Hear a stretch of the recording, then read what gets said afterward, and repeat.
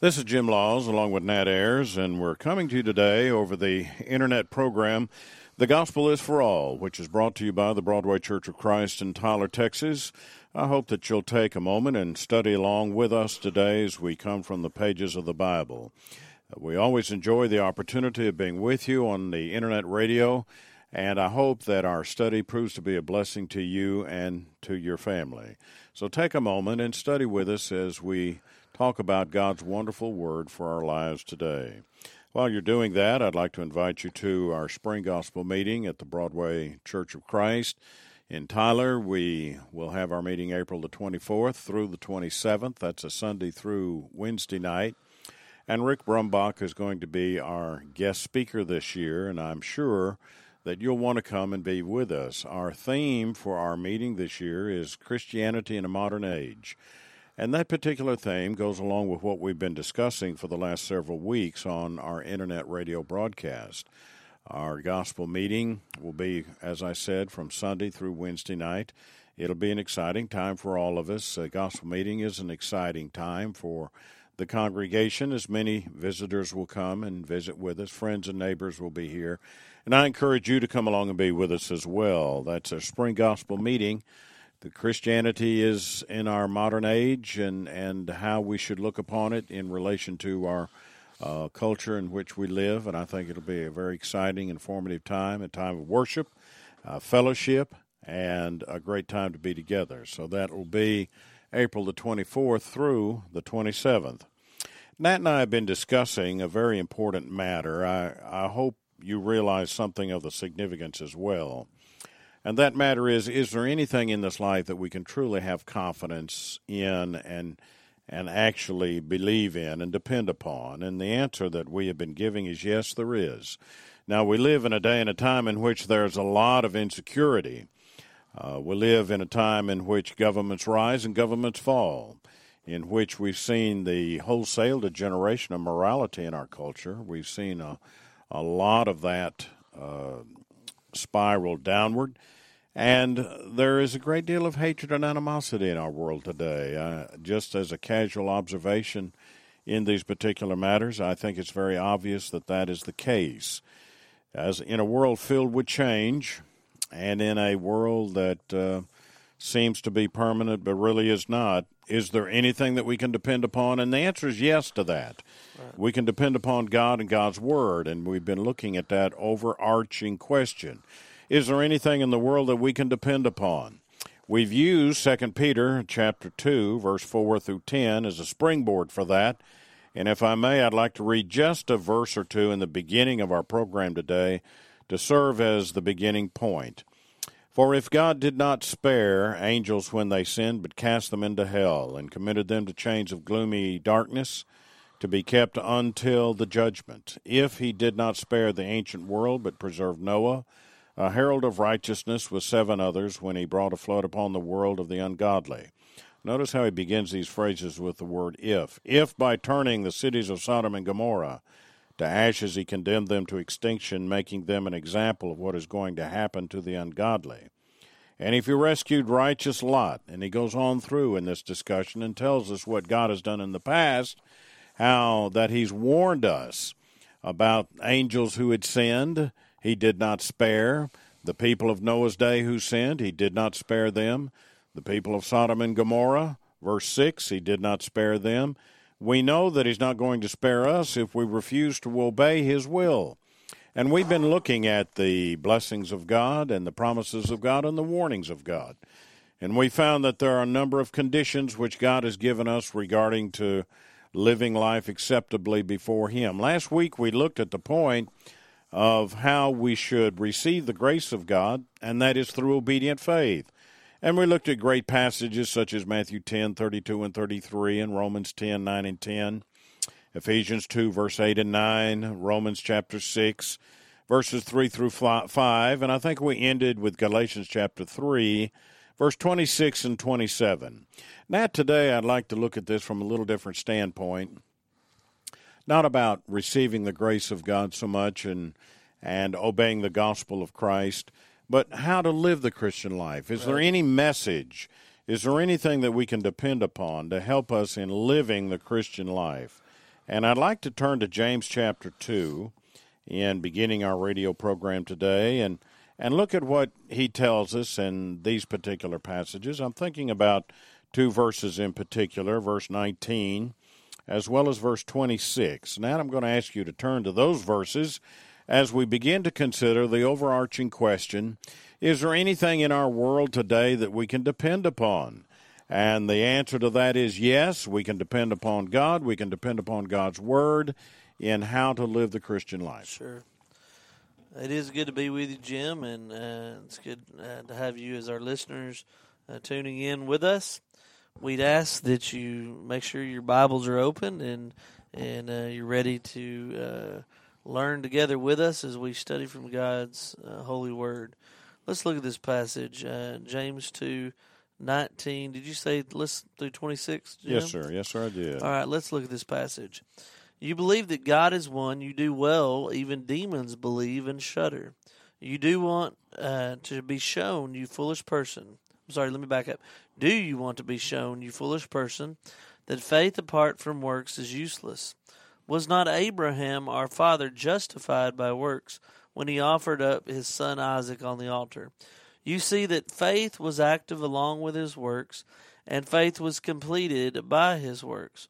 And the scripture was fulfilled that says, Abraham believed God, and it was counted to him as righteousness, and he was called a friend of God.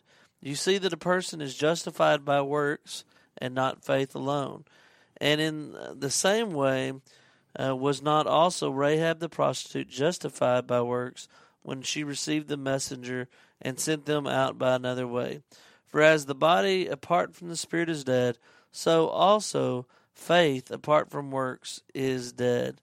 Now, Jim, when we look at this passage, we're talking here about faith and it being justified by our works, it being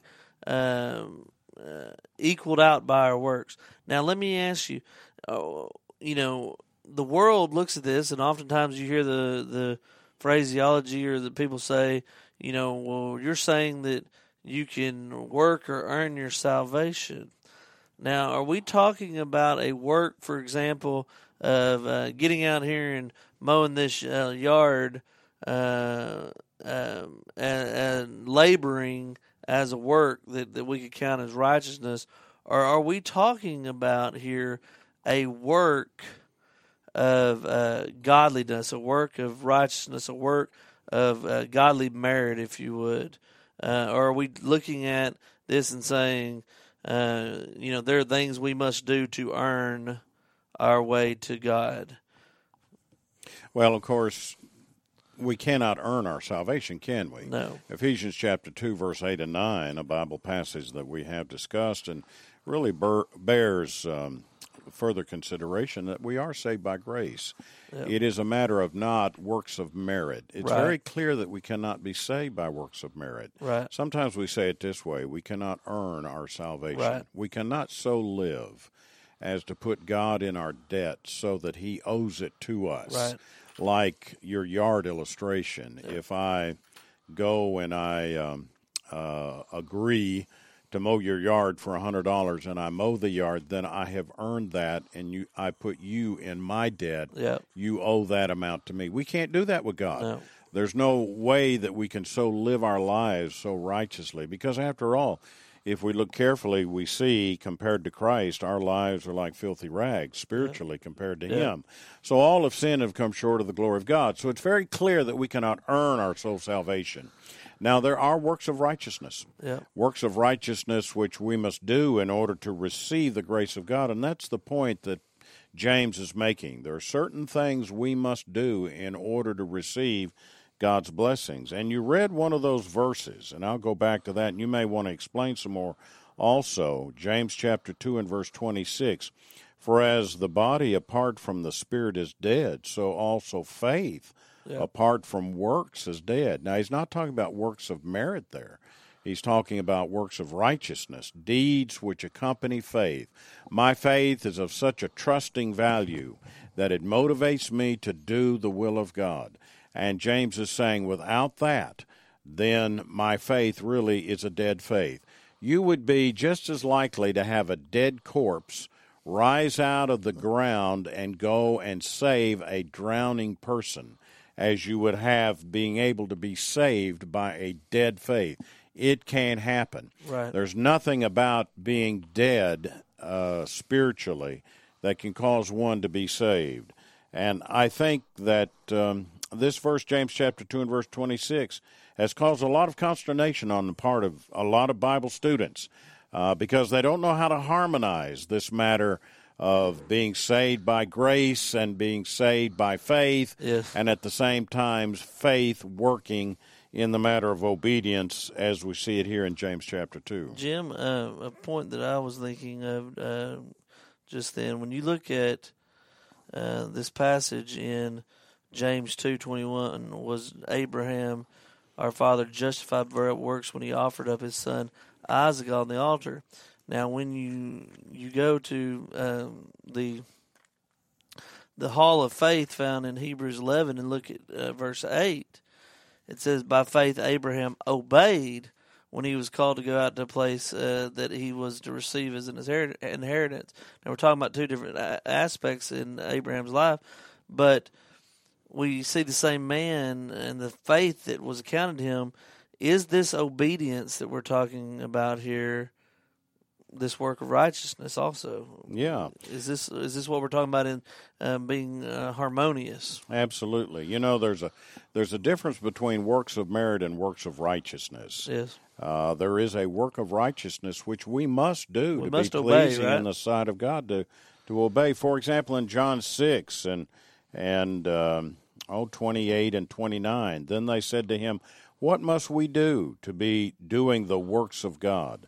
And Jesus answered them, this is the work of God, that you believe in him whom he sent. Verse 29 is making it clear that this is a work, and it's a work that we must do. What work? To believe. Yep. Belief is described as a work in John chapter 6 and verse 29. So there are certain works of righteousness which we must do in order to receive the blessings of God.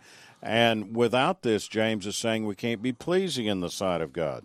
So Abraham was a man who lived by an obedient faith, and in doing that, he received God's blessings. Now, the book of Hebrews talks about this, Hebrews chapter 11. Yeah. Let's turn to that just for a second, and we'll scan through this great passage of Scripture. We're looking at Hebrews chapter 11. We're looking at the fact that there are certain things you and I have got to do in order to be pleasing in the sight of God.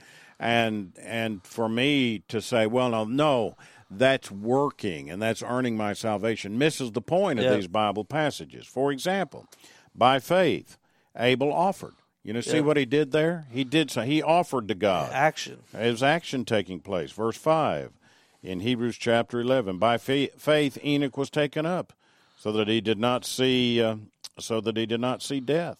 Verse 7. By faith Noah, being warned of God concerning events as yet unseen, in reverent fear, constructed. He built an ark. Every time you go through this particular passage, you see that these people out of faith did something. Yep. Notice with regard to the matter of Abraham in verse 8, by faith Abraham obeyed. That's right. And so that's what James is saying over here in James chapter 2. The difficulty is not that great.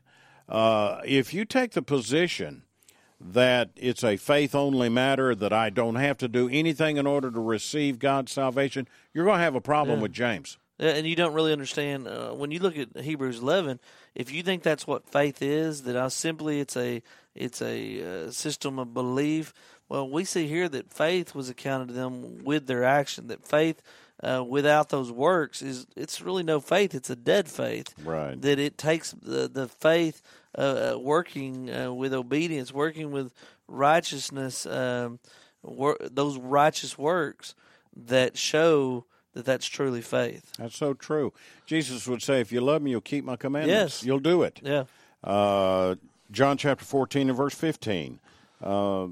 It's found also in that chapter, John 14 and 21.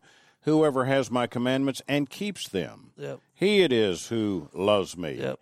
And he who loves me will be loved by my Father, and I will love him and manifest myself to him. Over and over again, he's emphasizing the fact that if we really love God, if we really have faith in Christ, then we're going to be obedient to Him and do what faith requires.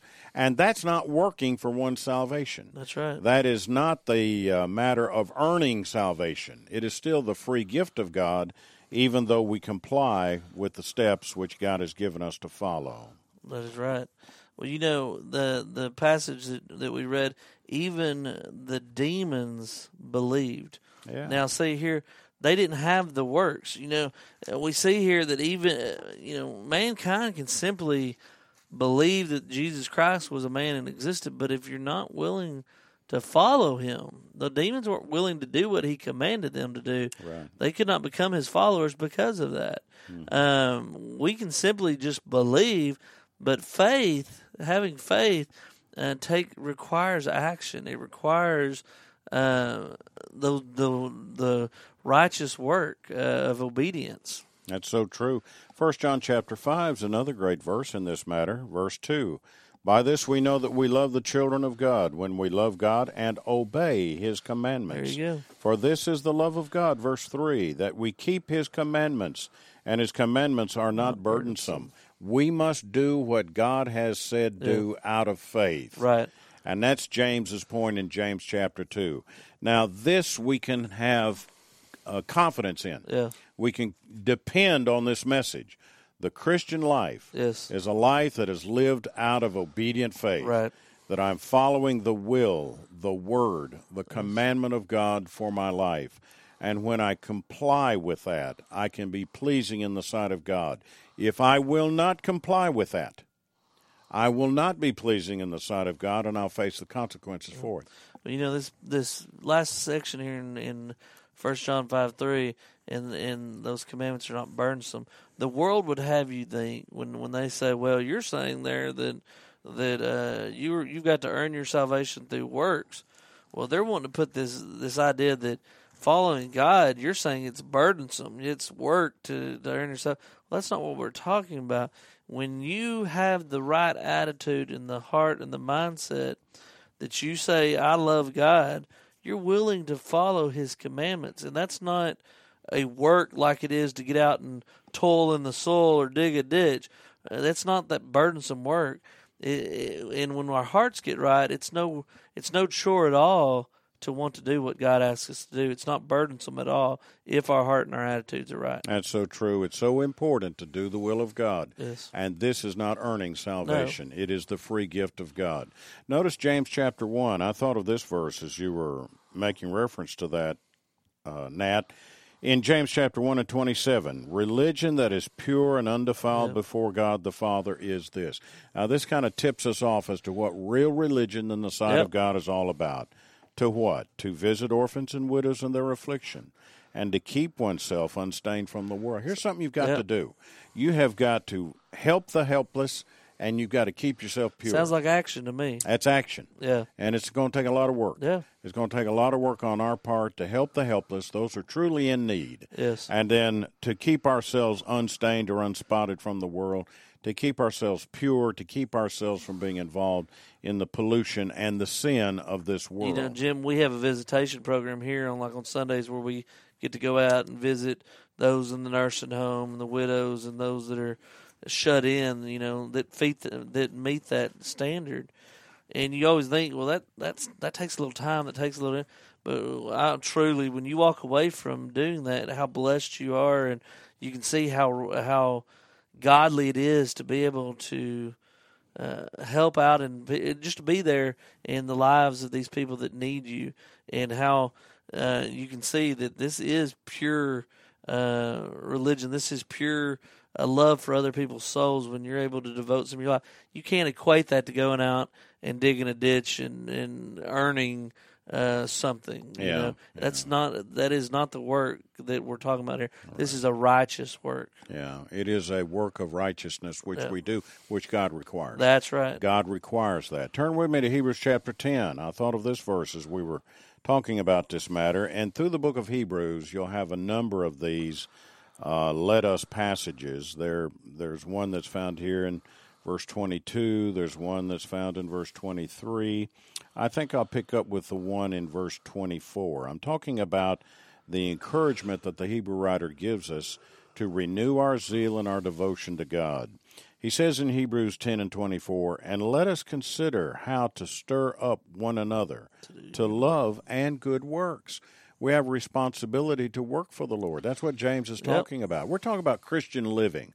We're talking about living the kind of life that God would be pleased with us, that is acceptable in the sight of God. Is this a work? It is a work of righteousness, which God requires.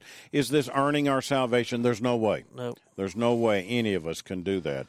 But here we're being motivated to love and good works. Notice verse 25, "Not neglecting to meet together, as is the habit of some, but encouraging one another, and all the more as you see the day drawing near." We have an obligation to encourage one another and help one another to worship together. Hebrews 10 and verse 25, "And these are acts of faith which are done to be pleasing in the sight of God." Absolutely.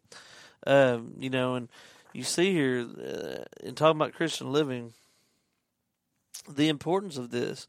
If you're listening this morning or this evening, whichever it may be, and you're not someone that meets with the Lord's church, or we'd encourage you to do that. We'd encourage you to meet with a Church of Christ in your area, because part of fulfilling the works that God has asked us to fulfill is stirring up others, is building up others, edifying, building up the body of Christ. And it's hard to do that without your presence in that body. And so we'd encourage you to, if you're not worshiping with the Lord's church, we encourage you to worship with a Church of Christ in your area and help. This is part of that work that we're talking about, is your presence in worship.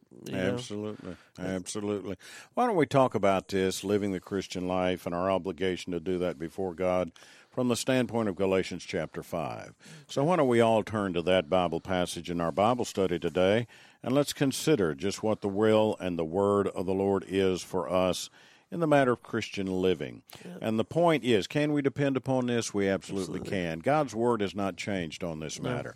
Now, as we look at these particular references, I'll begin in about verse 19, and we can continue on down through verse 22 and 23. We're going to see that life's changed a lot.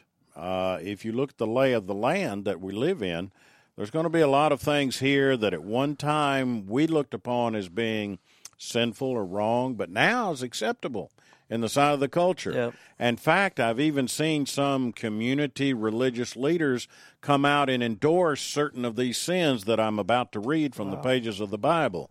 The point being, I can't depend upon them. No.